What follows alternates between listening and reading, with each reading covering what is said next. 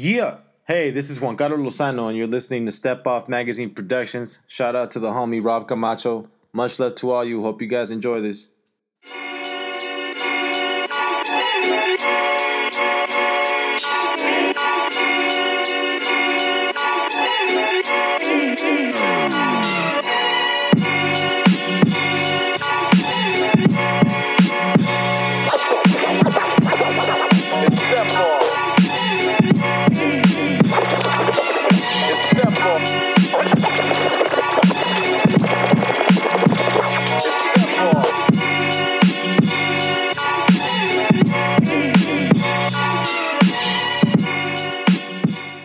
Internets, welcome to another episode of Step Off Radio, the official podcast of Step Off Magazine. I'm your host, Rob Camacho, and I'm excited to have you all here for our 17th episode on the pod. It's our final show of the summer, guys, and even though this year hasn't exactly been what any of us were expecting, between COVID, the civil unrest, police brutality, the nonsense with the election cycle and the asshat in the White House, between all of that, I'm glad that those of you still listening to the show have stuck with us through it all. As we enter the final quarter of 2020, and as the election marches ever closer, things are probably going to get a little bit more hectic before they begin to get any better. And even though it's hard to predict what the future is going to hold, we're going to try our best here at Step Off to bring you guys episodes on a semi-regular basis.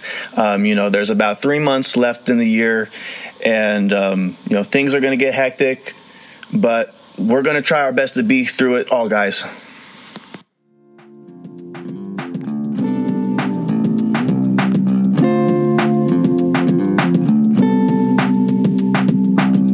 We got a wonderful show lined up for you guys today with our guest Juan Carlos Lozano, a man of many talents here in San Diego. We had an amazing conversation about community organizing, a little bit about his backstory growing up here in San Diego, becoming a musician, getting involved in activism, hosting several podcasts for People Over Profits SD and Unión del Barrio, and embarking in other ventures like starting his own clothing business. Honestly, it's really great stuff, guys. This is an interview that's been a long time in the making. I'm really glad that you are all finally going to have the opportunity to hear it. So with that said, guys, I hope you enjoyed my conversation with Juan Carlos Lozano.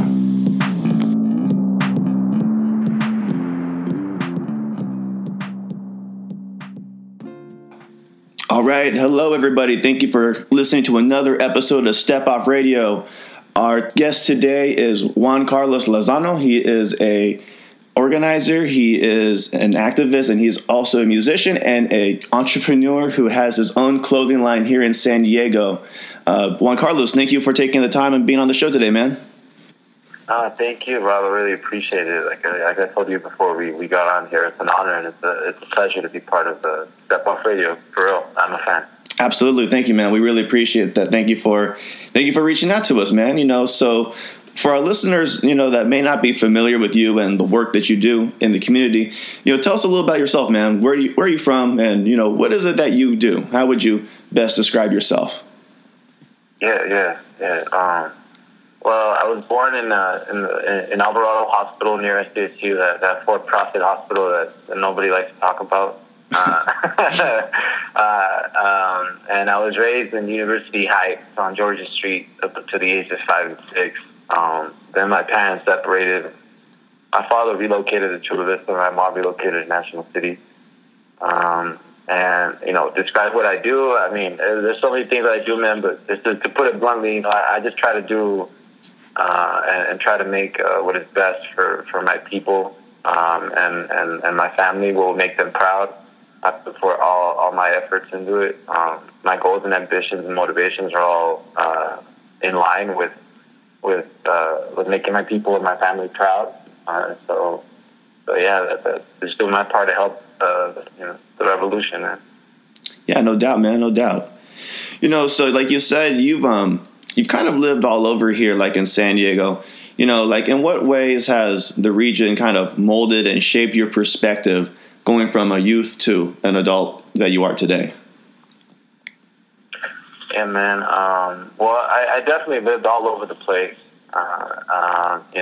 both my mother and father, they didn't have any papers, any documentation. They crossed the illegal border there, and we just spent a lot of time. With my mom's side, I spent a lot of time in homeless shelters, friends' houses, and various places. We struggled financially, and as you could tell, I mean, English wasn't your first language, so it was just really hard to get capacitated over here. But by the age of 5 or 6, we became a little bit stable. And on my father's side, same here. Like, I grew up around the National City, Chula Vista. We came over here after we lived in University Heights. We moved over to Chula Vista area. And yeah, man. Well, my childhood was really, really interesting. I was supremely colonized, man. My perspective was really clouded.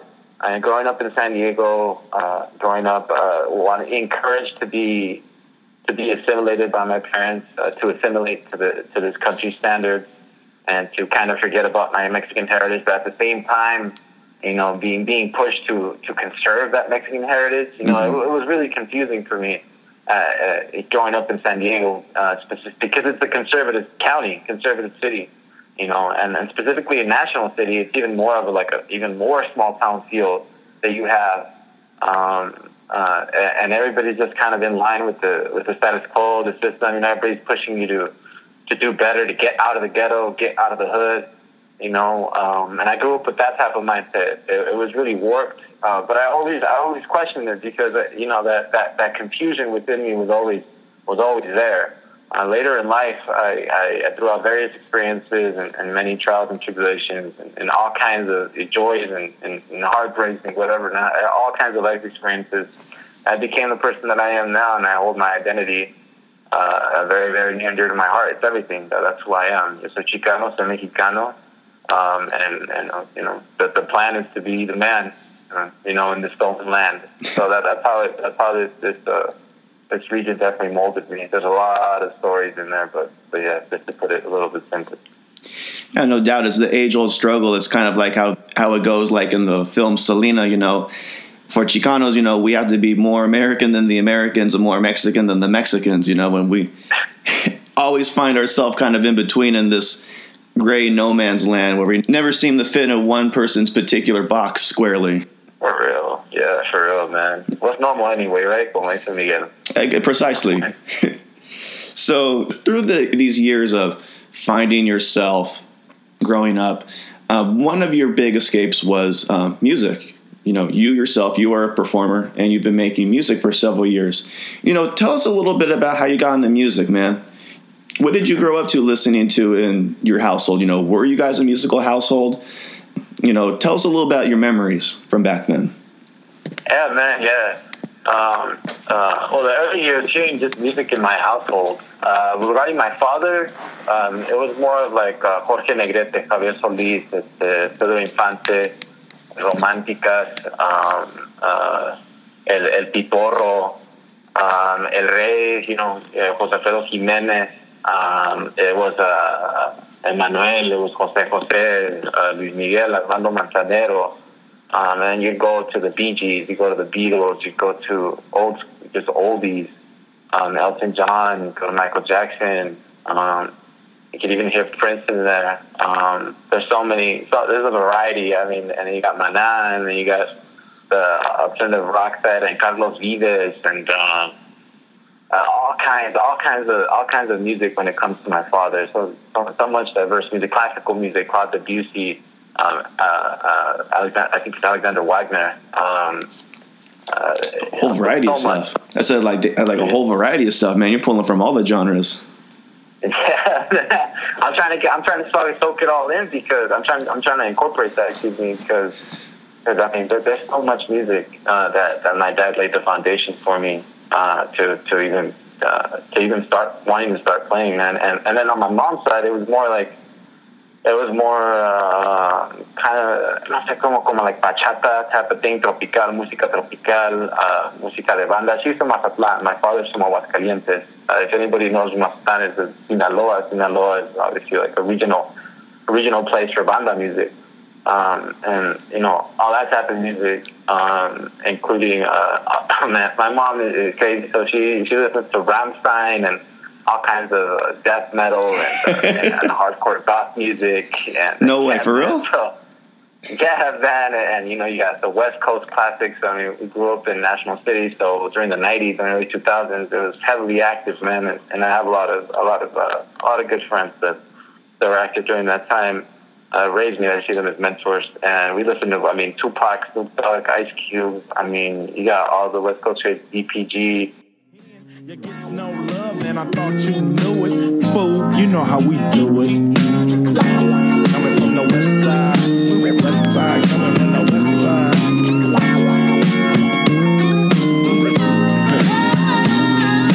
Chilling with the homies, smelling a bud. Double park, then I'm talking to Dub about who got a plan, who got a plot, who got, and who got shot. Yeah, man, amongst many others, for sure. Dang, man. So growing up, you have this very eclectic musical upbringing with all these different kinds of genres, Were you a musical household? Like, did you grow up, like your siblings, did you grow up taking music classes, like singing or like playing instruments, like in school or anything like that? Yeah, so, I'll tell you this much. Musical household, my mom tried to sing. She wasn't too great, and my dad, I can tell that my dad was super passionate about singing because, he'd make like an effort with his face and his body to want to put out that note, but it was just so horrible, man. But I'm like, I asked my dad, did you used to sing in the past? He's like, yeah. He's like, yeah. And I'm like, what happened? Did the smoking cause you to stop? And he's like, yeah. So I gotta watch out for that, man, for sure. But no, we didn't have like a program or anything like that. I mean, we were very underprivileged. Like the closest thing to us learning an instrument in my early age before I took initiative and got my first guitar was maybe that flute that you get in 6th grade. Everybody gets that. Oh, the little recorder. Recorder. Yeah, that thing. Yeah, that's it. I can't say that we tried anything. I know that my sister and I would practice falsettos when we were like maybe till the age of maybe 11. From the earliest I can remember till the age of 11, I would practice falsettos with my sister. We do like opera things, like ha ha ha ha, all crazy. Mm-hmm. And I would beat her at the high notes, which is insane. I don't know how the hell I would do that, but that's when I started to know. When I remember that I sang Queen. We Are the Champions. I think when I was like 8 years old.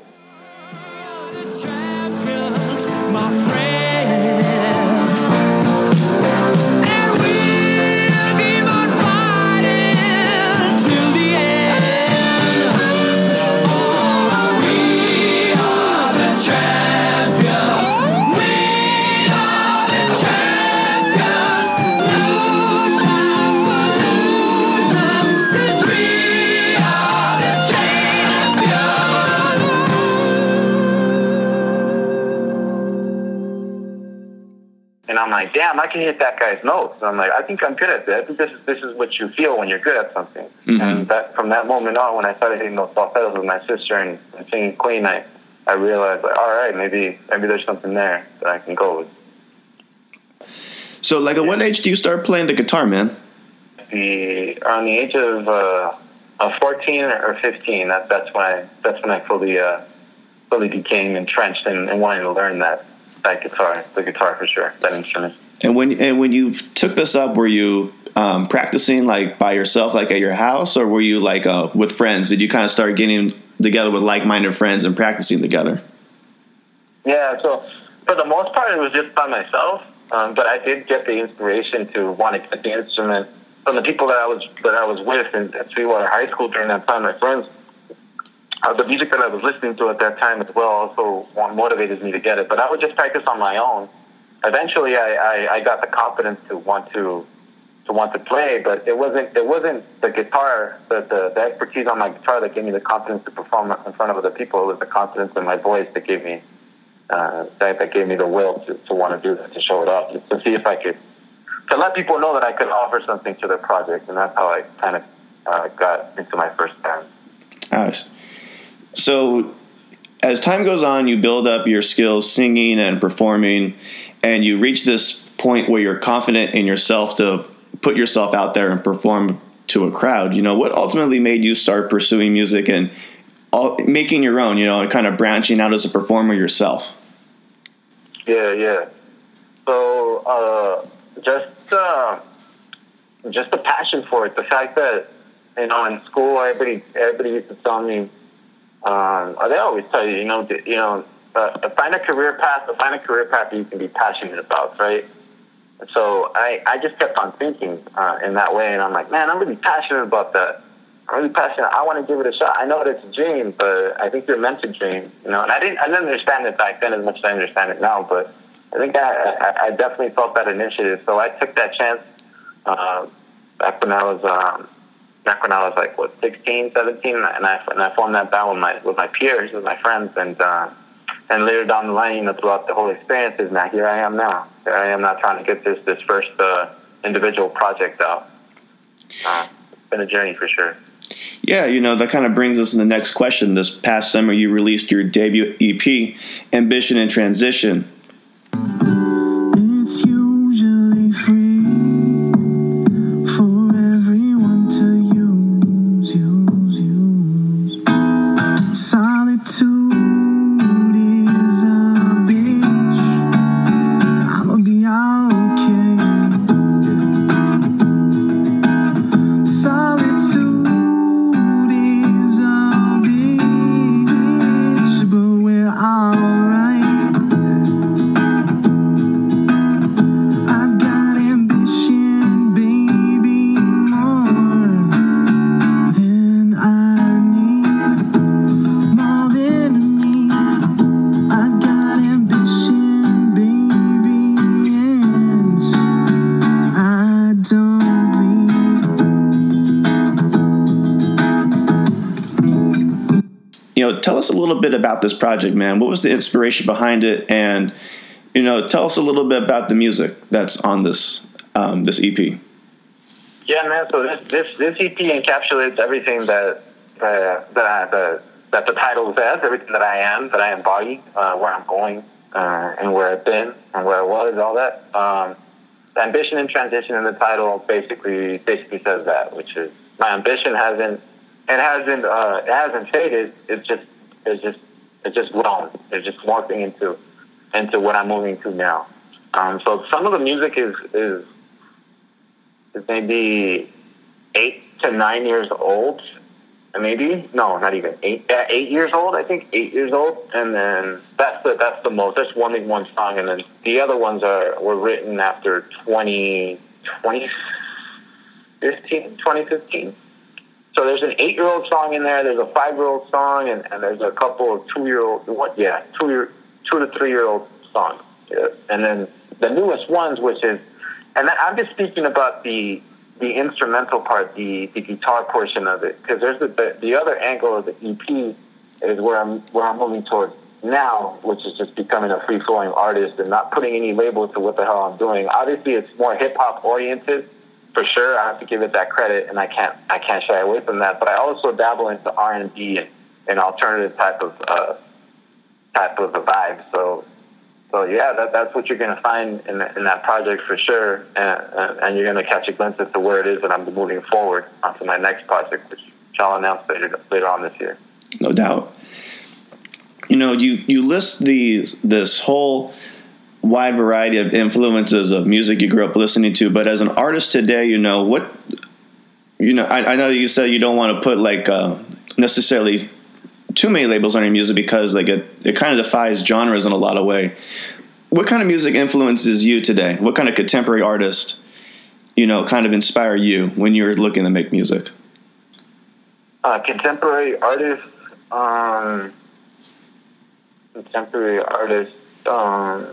let's see, who?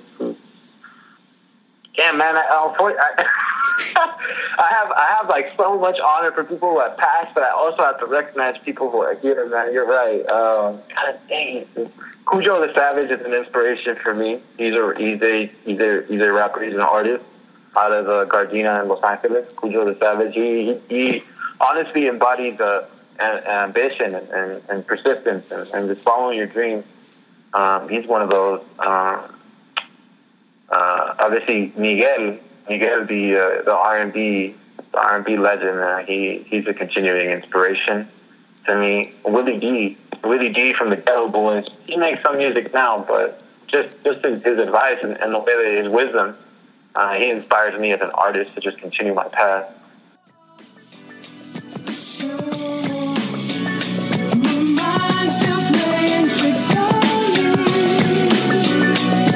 Here I go again, the same old shit.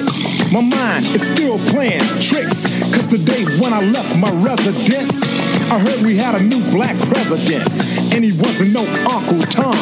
Rudy Pooh step and fetch house nigga scum, and white folks wasn't planning to murder him, kid, cause they voted for him just like the blacks did. And this might sound reckless, but I got a loan on a brand new Lexus in Texas. If I'm lying, I'm dying.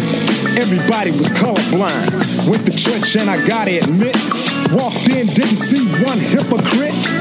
It appeared every single soul was reached, cause the pastor practiced what he preached. Then I woke up in a cold sweat, homie. My mind's still playing tricks on me.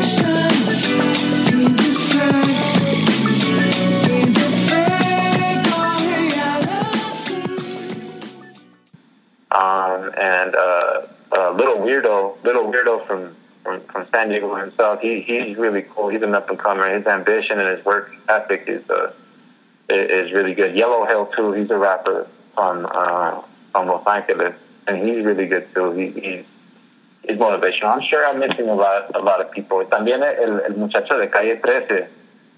He's really, really dope too. The singer. I know that he separated himself from that band. Se me olvidó el nombre, but he's really, really cool. He's an inspiration. And I can't really say more. I mean, Miguel doesn't make music as much as he does, but he's still alive, so and he still shows up on a lot of stuff. Yeah, he does. Yeah, that's about it for now. I'm sure I'm missing people. Yeah. And as an artist, man, what do you hope that Onyx, as well as others from outside the community, what do you hope that they take away from this project and from your music in general?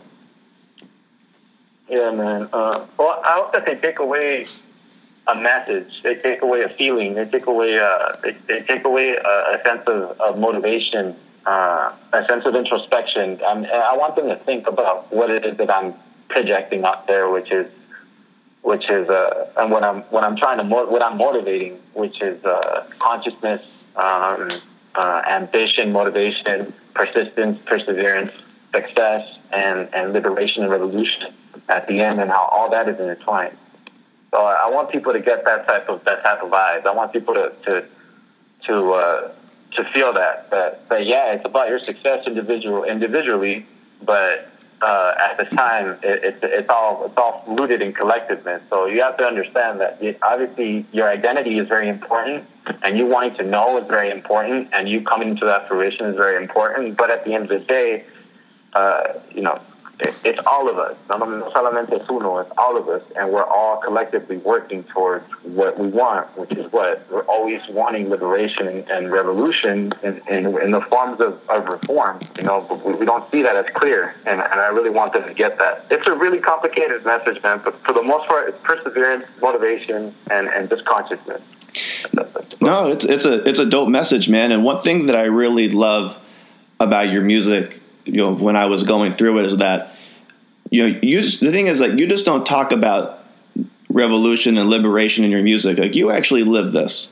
On top of your music, you've been organizing here in San Diego for several years now. You've been a member of People Over Profits, San Diego. You're currently an organizer with Unión del Barrio.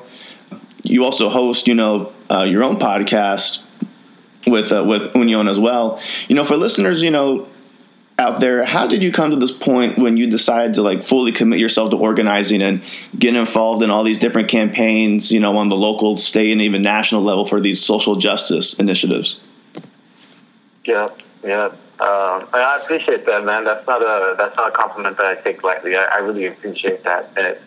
I really do. I got involved with all these podcasts and just community organizing because of my father's deportation, because in 2015, because of this confusion that I was speaking to you about earlier in the podcast that I felt growing up here, and how at the end of the day, I found out who I was, and this is who I am now. But that was one of those times where I needed to choose whether or not I wanted to continue to be blinded by the status quo and just continue to believe in this false notion of nationalism and capitalism and imperialism under the guise of the system, under the guise of the United States, or I could choose to stop living a life of cowardice and ignorance and move over towards just giving myself completely towards my people and being completely unselfish and do my part to help out as much as my ancestors did.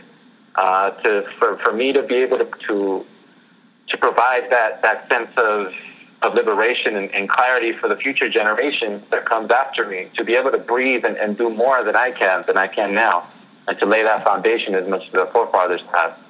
So after I lost my father to that deportation, there was a couple things that happened in my personal life that just made me want to give myself completely to that, because I knew that in order for me to move forward, in order for me to be a better person, it would take just that ultimate sacrifice and selflessness in order for me to find out what it is that I'm truly made of. I know what I am now. I know who I am. I know why I'm this way. It's because yo soy Chicano, soy Mexicano, y soy un militante y un hombre del barrio, and I'll give my everything and my all for my people. So I knew that some of my virtues were just public speaking and me being able to be as open and honest to people, and I have an affinity for very, very good intellectual dialogue, just dialogue, introspective dialogue in general. Policy-based dialogue as well, and revolution-based dialogue. So I signed up for Biz Voice Radio with POPSC. Some of my mentors over there, Francisco Mendoza, Nadia Contreras, Rudy Corrales, Ivan Sillas, amongst others, gave me that platform, along with the encouragement of my mentor, Pablo Aceves, to want to go ahead and do that. And then after my time ended in POPSC, I joined Unión del Barrio, and we began the Pablo Aceves podcast after Pablo had actually passed away. And I just ended my services to that, just because I knew that I was already an artist, and I could fill this role if this role needed to be filled. And I just threw myself in there. Yeah, like as far as like hosting the podcast, was this a role that you sought out yourself, or was this something like they approached you? Because, being an artist, and, you're kind of using your voice, the two kind of go hand in hand, was this something that like was this a role that you kind of like sought out and you got it, or did people approach you? I kind of sought that out because I was intrigued by the whole radio thing, the Village Voice Radio, to be exact. I was intrigued by it. I was like, okay, it's a radio. Like, how can I help out? I'm a musician. Maybe I can play a song or something in there. And they started asking for my advice, because I don't know how do you say it. I hate the word. I'm a policy. I'm a policy. How do you say it? I like talking about policy, man. Specifically about policy, it's like state propositions, laws. You know what I mean? Bills. Senate bills, whether it's state, local, federal, all that. I'm into that, man. I really am. And when people speak to me about policy and law and whatnot, I am severely intrigued. International politics, you bring in those specific notions of capitalism, imperialism, and colonialism, and then it just gets me even more enthralled with it. So with Village Voice Radio, I found myself falling in love with speaking on a podcast, with being a host. And then for the PA podcast, there were some compas that definitely came up to me and they encouraged me to do it. That wasn't something that I was looking forward to do after Paul's passing, but it was reintroduced to me as a kind of like a tribute that I could do for him, and that won me over right away, and I wanted to jump in. Yeah, absolutely. As a fellow podcaster too, share a little bit about your platform, man. Like, what do you regularly cover on your show when you talk? Do you have a guest on, or do you break down policy a lot of times? Is it kind of a combination of the two? For the PA podcast, it's a combination of events, live streams, and policy-based topics. We talk about international, national, local topics.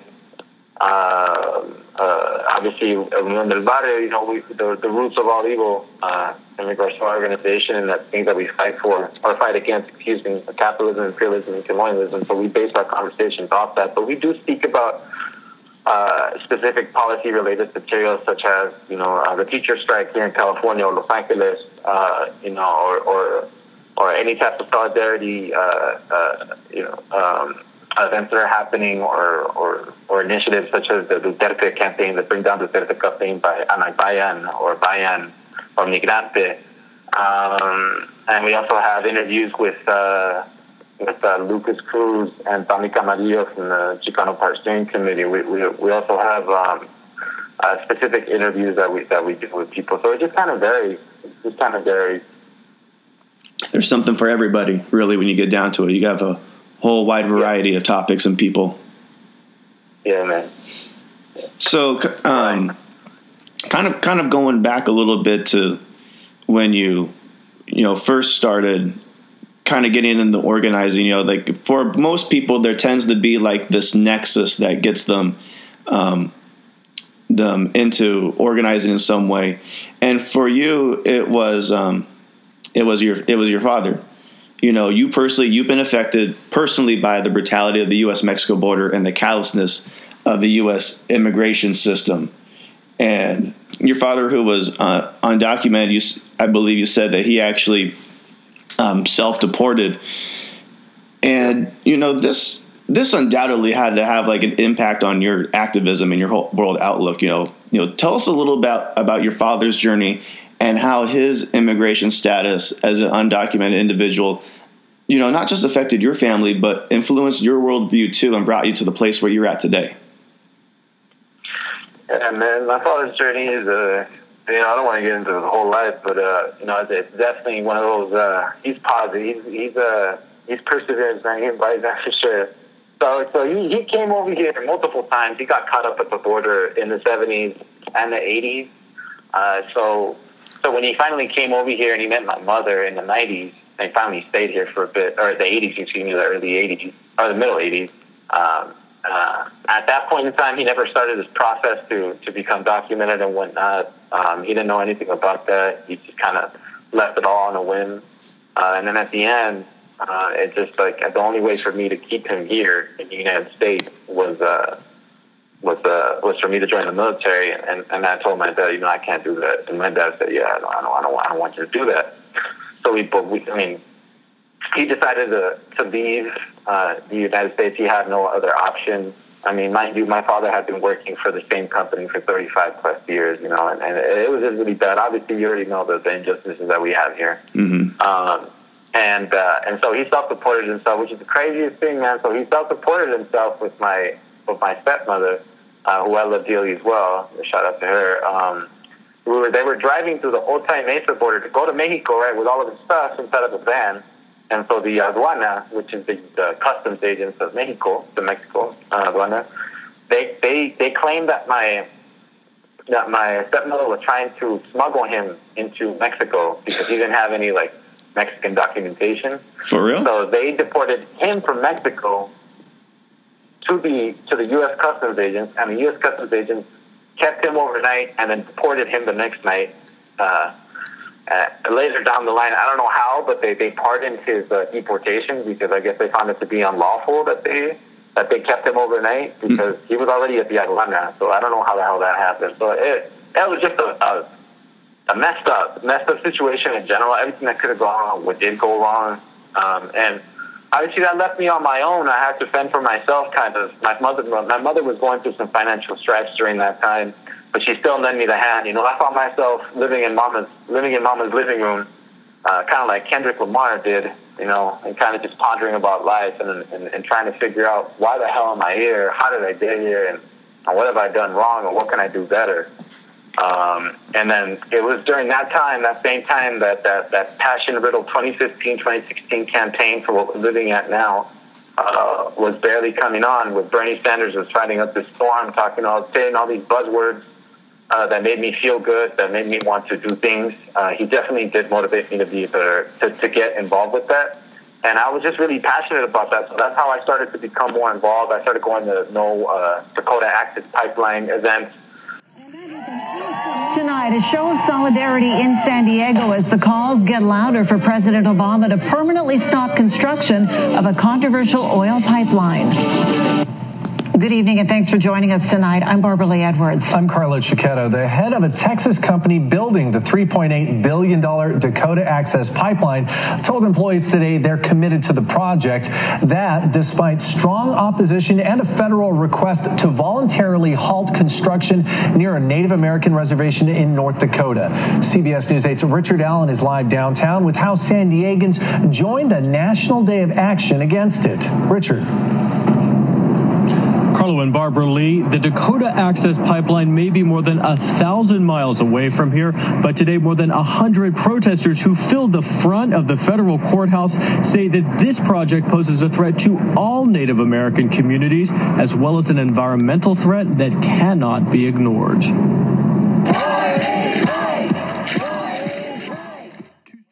I started going to protests and whatnot, and that's kind of how I became more involved with community organizing and just community activism at that time.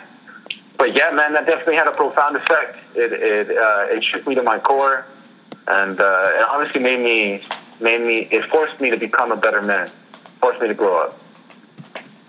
Yeah, no doubt, man. It's an incredible journey of growth, just in the span of a relatively, few short years, if you don't mind sharing your thoughts, what are your thoughts on this current presidential election that we are in the middle of, which seems like it's been dragging on forever?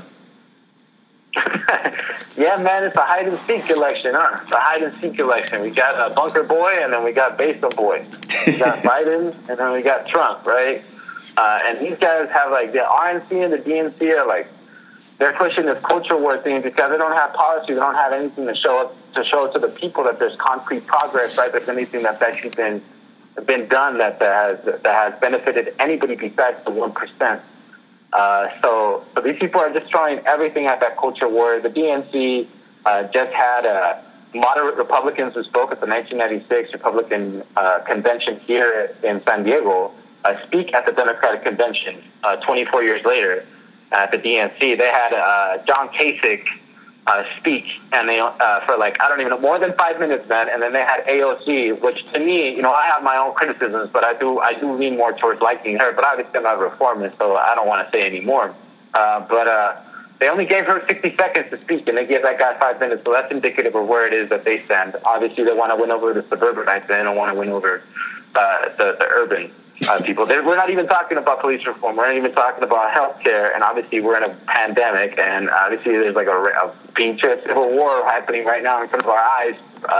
Speaking civil war. And then the RNC is banking on that culture war as well. So it's obviously platitudes and cliches with them inviting. I don't know if you remember that one time that kid told off that indigenous person at the steps of the national building. Yeah. Oh, all the way back in 2019. I remember that. Yeah. So they're gonna have him speak. They're gonna have the people who the people who brought out their guns and they were outside the mansion in Atlanta when they were marching for George Floyd. Oh, yeah, in St. Louis, they were the ones they had the AR-15s and everything in front. Mark and Patricia McCloskey stood outside of their Portland Place home in the Central West End as protesters marched past on June 28th. They say they feared for their lives and their property. Today, St. Louis Circuit Attorney Kim Gardner charged them with unlawful use of a weapon and flourishing. In a statement, Gardner said it is illegal to wave weapons in a threatening manner at those participating in nonviolent protest. And while we are fortunate this situation did not escalate into deadly force, this type of conduct is unacceptable. But yeah, they're going to have them speak. So there you go, man. That I don't even have to say much more when it comes to the perspective that I have regarding these people. They're all they care about is their own self-interest. The moderate Republicans and which are the Democrats, are just continuing the same notion of imperialism, capitalism, and colonialism. They don't want anything to change. You got sellouts left and right. You got basement boy and bunker boy. Make your choice. You know, I could go on for days. It definitely seems like the worst of both worlds when it comes to these candidates. Like you said, there's no substantive policy really to help, you know, the working class, you know, at all. It is just, at the end of the day, feeding into this cultural war, feeding into these worst tendencies.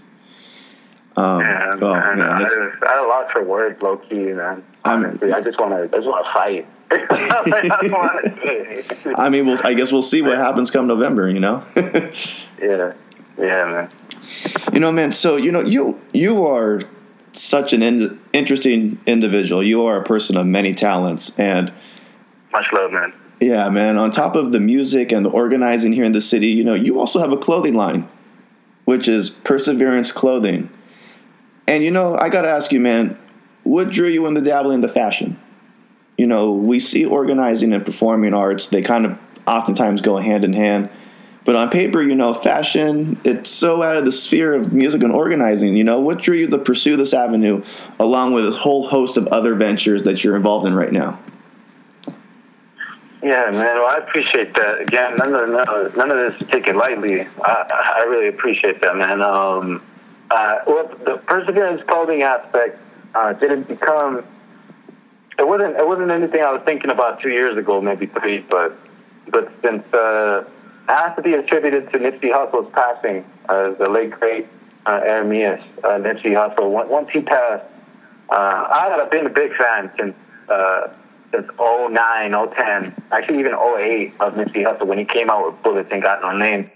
Got no names. You niggas act as if your body built to survive the shots. Knowing damn well after I get cracking, you're gonna be outlined and charged. The sun is shining, still it's raining. You don't wanna get wet, then boy, stop hanging. My hood is warring, so ain't no warnings. Niggas will take their life, now your mom's is mourning. I done seen it happen.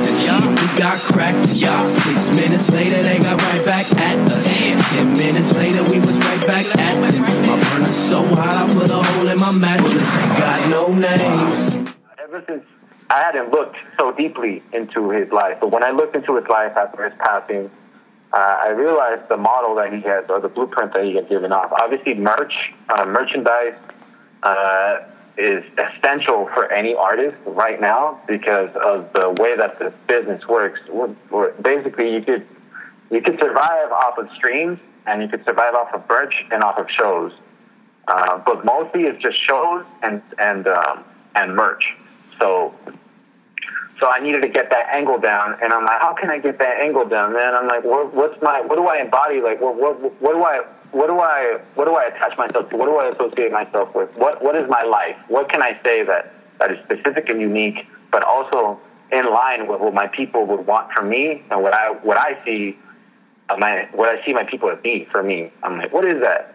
Perseverance, and that came to mind. It was like perseverance, like the top of the mountain, like the best shit, like the guerreros, you know, like you fight through anything, no matter what. Even if you fall down, you continue. You just keep on going, and that perseverance, that word just stuck, and we started grinding it out, and we got Perseverance Clothing, and the whole mission behind that is to just create a business model to last me for years, to have my own company, to have something under my own name, for me to eventually open up a physical location, for me to leave, for me to do something, because my parents, you know, they gave me the opportunity for me to do things, to live my life with no regrets. So I really wanted to give it my all, and yeah, I had a keen eye for that. I knew that I could do it. I knew that I know what I like, and what I like usually is what other people like when it comes to dressing senses and fashion. So yeah, I wanted to give it a shot for sure. And I'm just trying to build up this brand and build up my movement. So when people actually look at me, you know, they're gonna be able to see that I've been putting the work consistently for a while. So this is just the beginning, my man. But yeah, that's why I really wanted to do it, to create a business model, foundation for me to move forward. Yeah, man, no doubt. You know, I love the Nipsey inspiration, speaking of, individuals, keeping the operation in the community and, and giving back, whether it's through your music or your activism, you are very much invested in making a change in your community, and as a creative, what role do you believe artists have in our society, especially right now, man, where our society, it's more divided than it's ever been. And artists have a real opportunity to be kind of speakers of truth to power. How big a role do you think they play in this moment? A role. They play a huge role in our society right now. But some of them to be honest with you, some of them are just, most of them,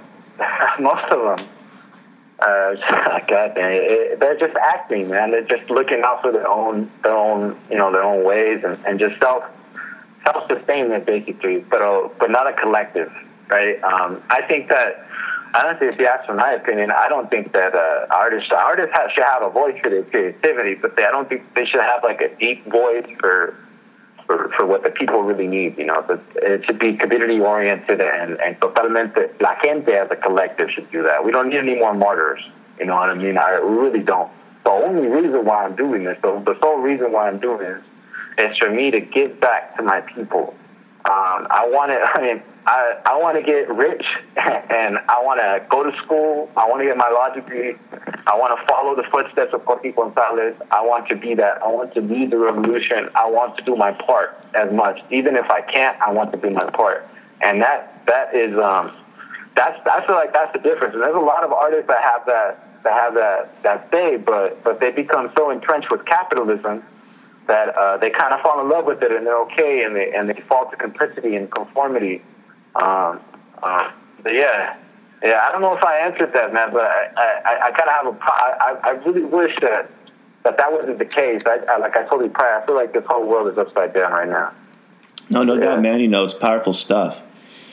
Another thing I like about you, man, is that you throw out these names of influential figures, from Corky Gonzalez to Nipsey Hussle to Bernie Sanders, all in the same breath. Who would you say are the most influential individuals that have made an impact on your life and artwork, from big mainstream national figures like that to the most personal in your most intimate circle, Yeah.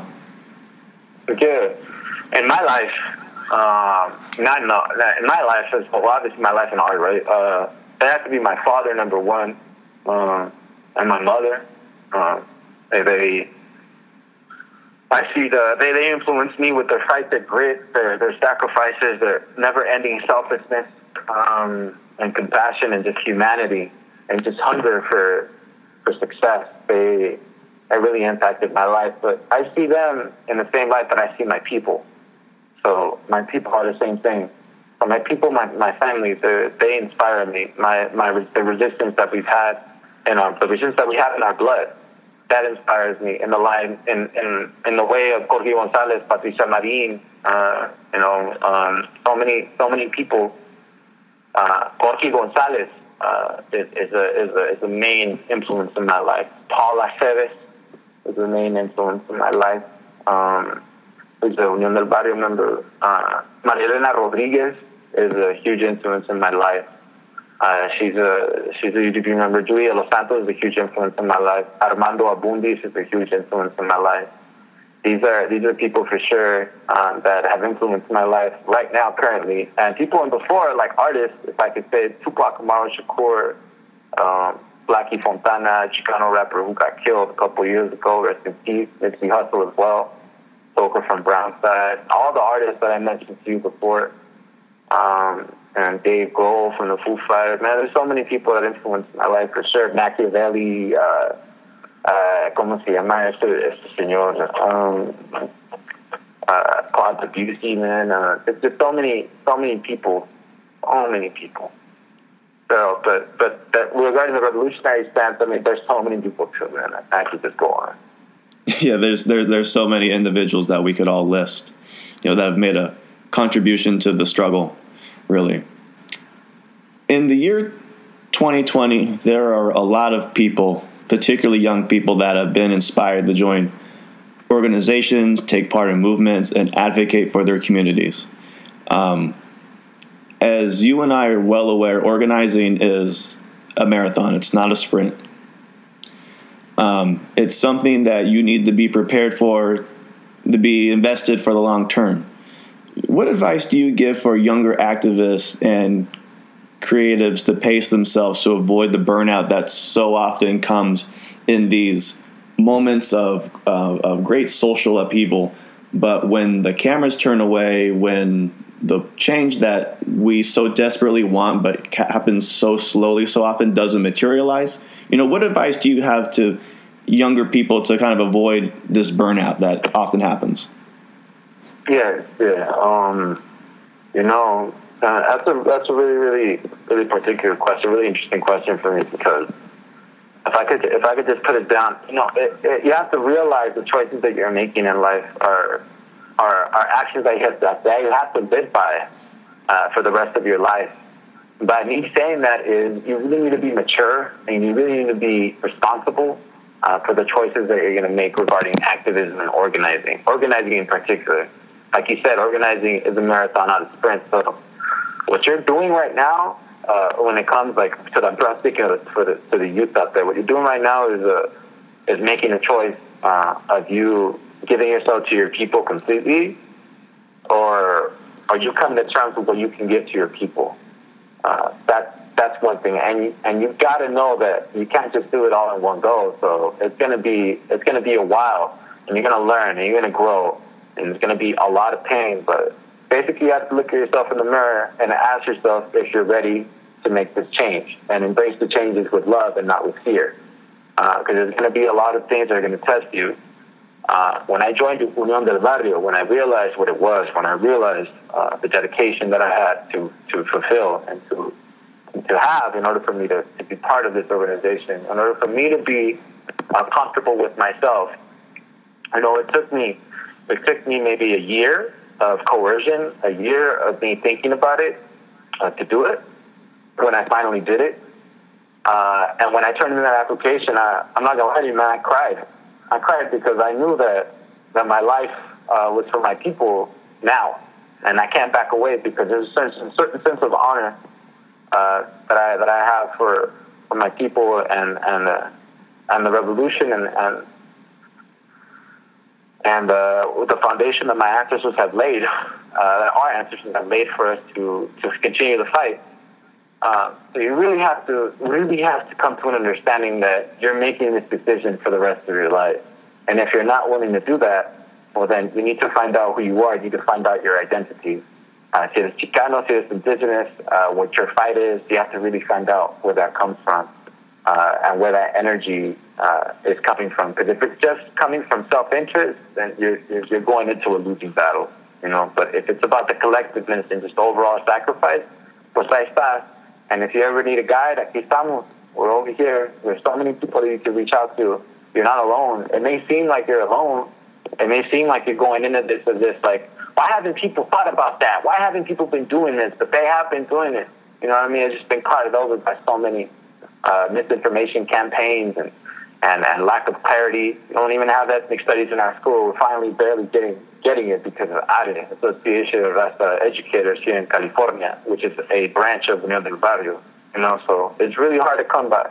But just be patient and just, really, really, really, really take into account the seriousness of the decision that you're going to be taking. It's an honor, man. It's a pleasure. So when we get down to it, man, where can people find you and follow you online to see all the work and that you've done, get all your music, all the latest updates for releases, shows, the clothing line promotions, and other events, man? Where can people find you?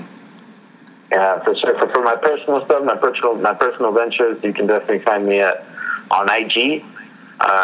My handle is Juan.Carlos.619, or if you go to my website, which is perseveranceclothing.net, www.perseveranceclothing.net. There's a link on my bio on IG as well. You can keep up to date with all my music, my clothing line promotions, other events. I don't see any shows coming up soon, but for sure that there will be some events being posted there soon. And for the PA podcast, you can go to uniondelbarrio.org. Under La Verdad Publications, we have the PA podcast. You can also follow them on Facebook and on Instagram as well. We're also on YouTube, so check us out as well. Also Spotify. Yeah. All right, man. You got any closing comments or anything else you'd like to let our listeners know about yourself or possibly anything upcoming? Yeah. Well, thank you very much, Rob. It's been a pleasure. It's been an honor, man. I'm a big fan of your work. Continue to do this. Your voice is very much needed in the community. This independent magazine publication is really, really dope, man. Don't stop. For real, man. For real. Big fan. But I know that's about it. Just shout out to Joni. Shout out to my baby. Shout out to all the supporters, to all the fans. Shout out to my friends, my family, my father. Yeah, man, just let's do this. Thank you so much. I really appreciate it. Juan Carlos, it's been an absolute honor for you to come on the show and speak with us today. Thank you so much for sharing your story and your perspectives with us. I appreciate it very much.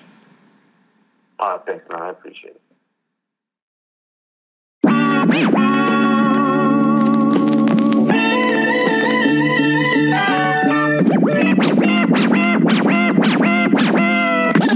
This episode of Step Off Radio was recorded in San Diego, California. Our theme music was composed by DJ Root, and our score was performed and conducted by Thomas Chacon. This has been a Step Off Magazine production.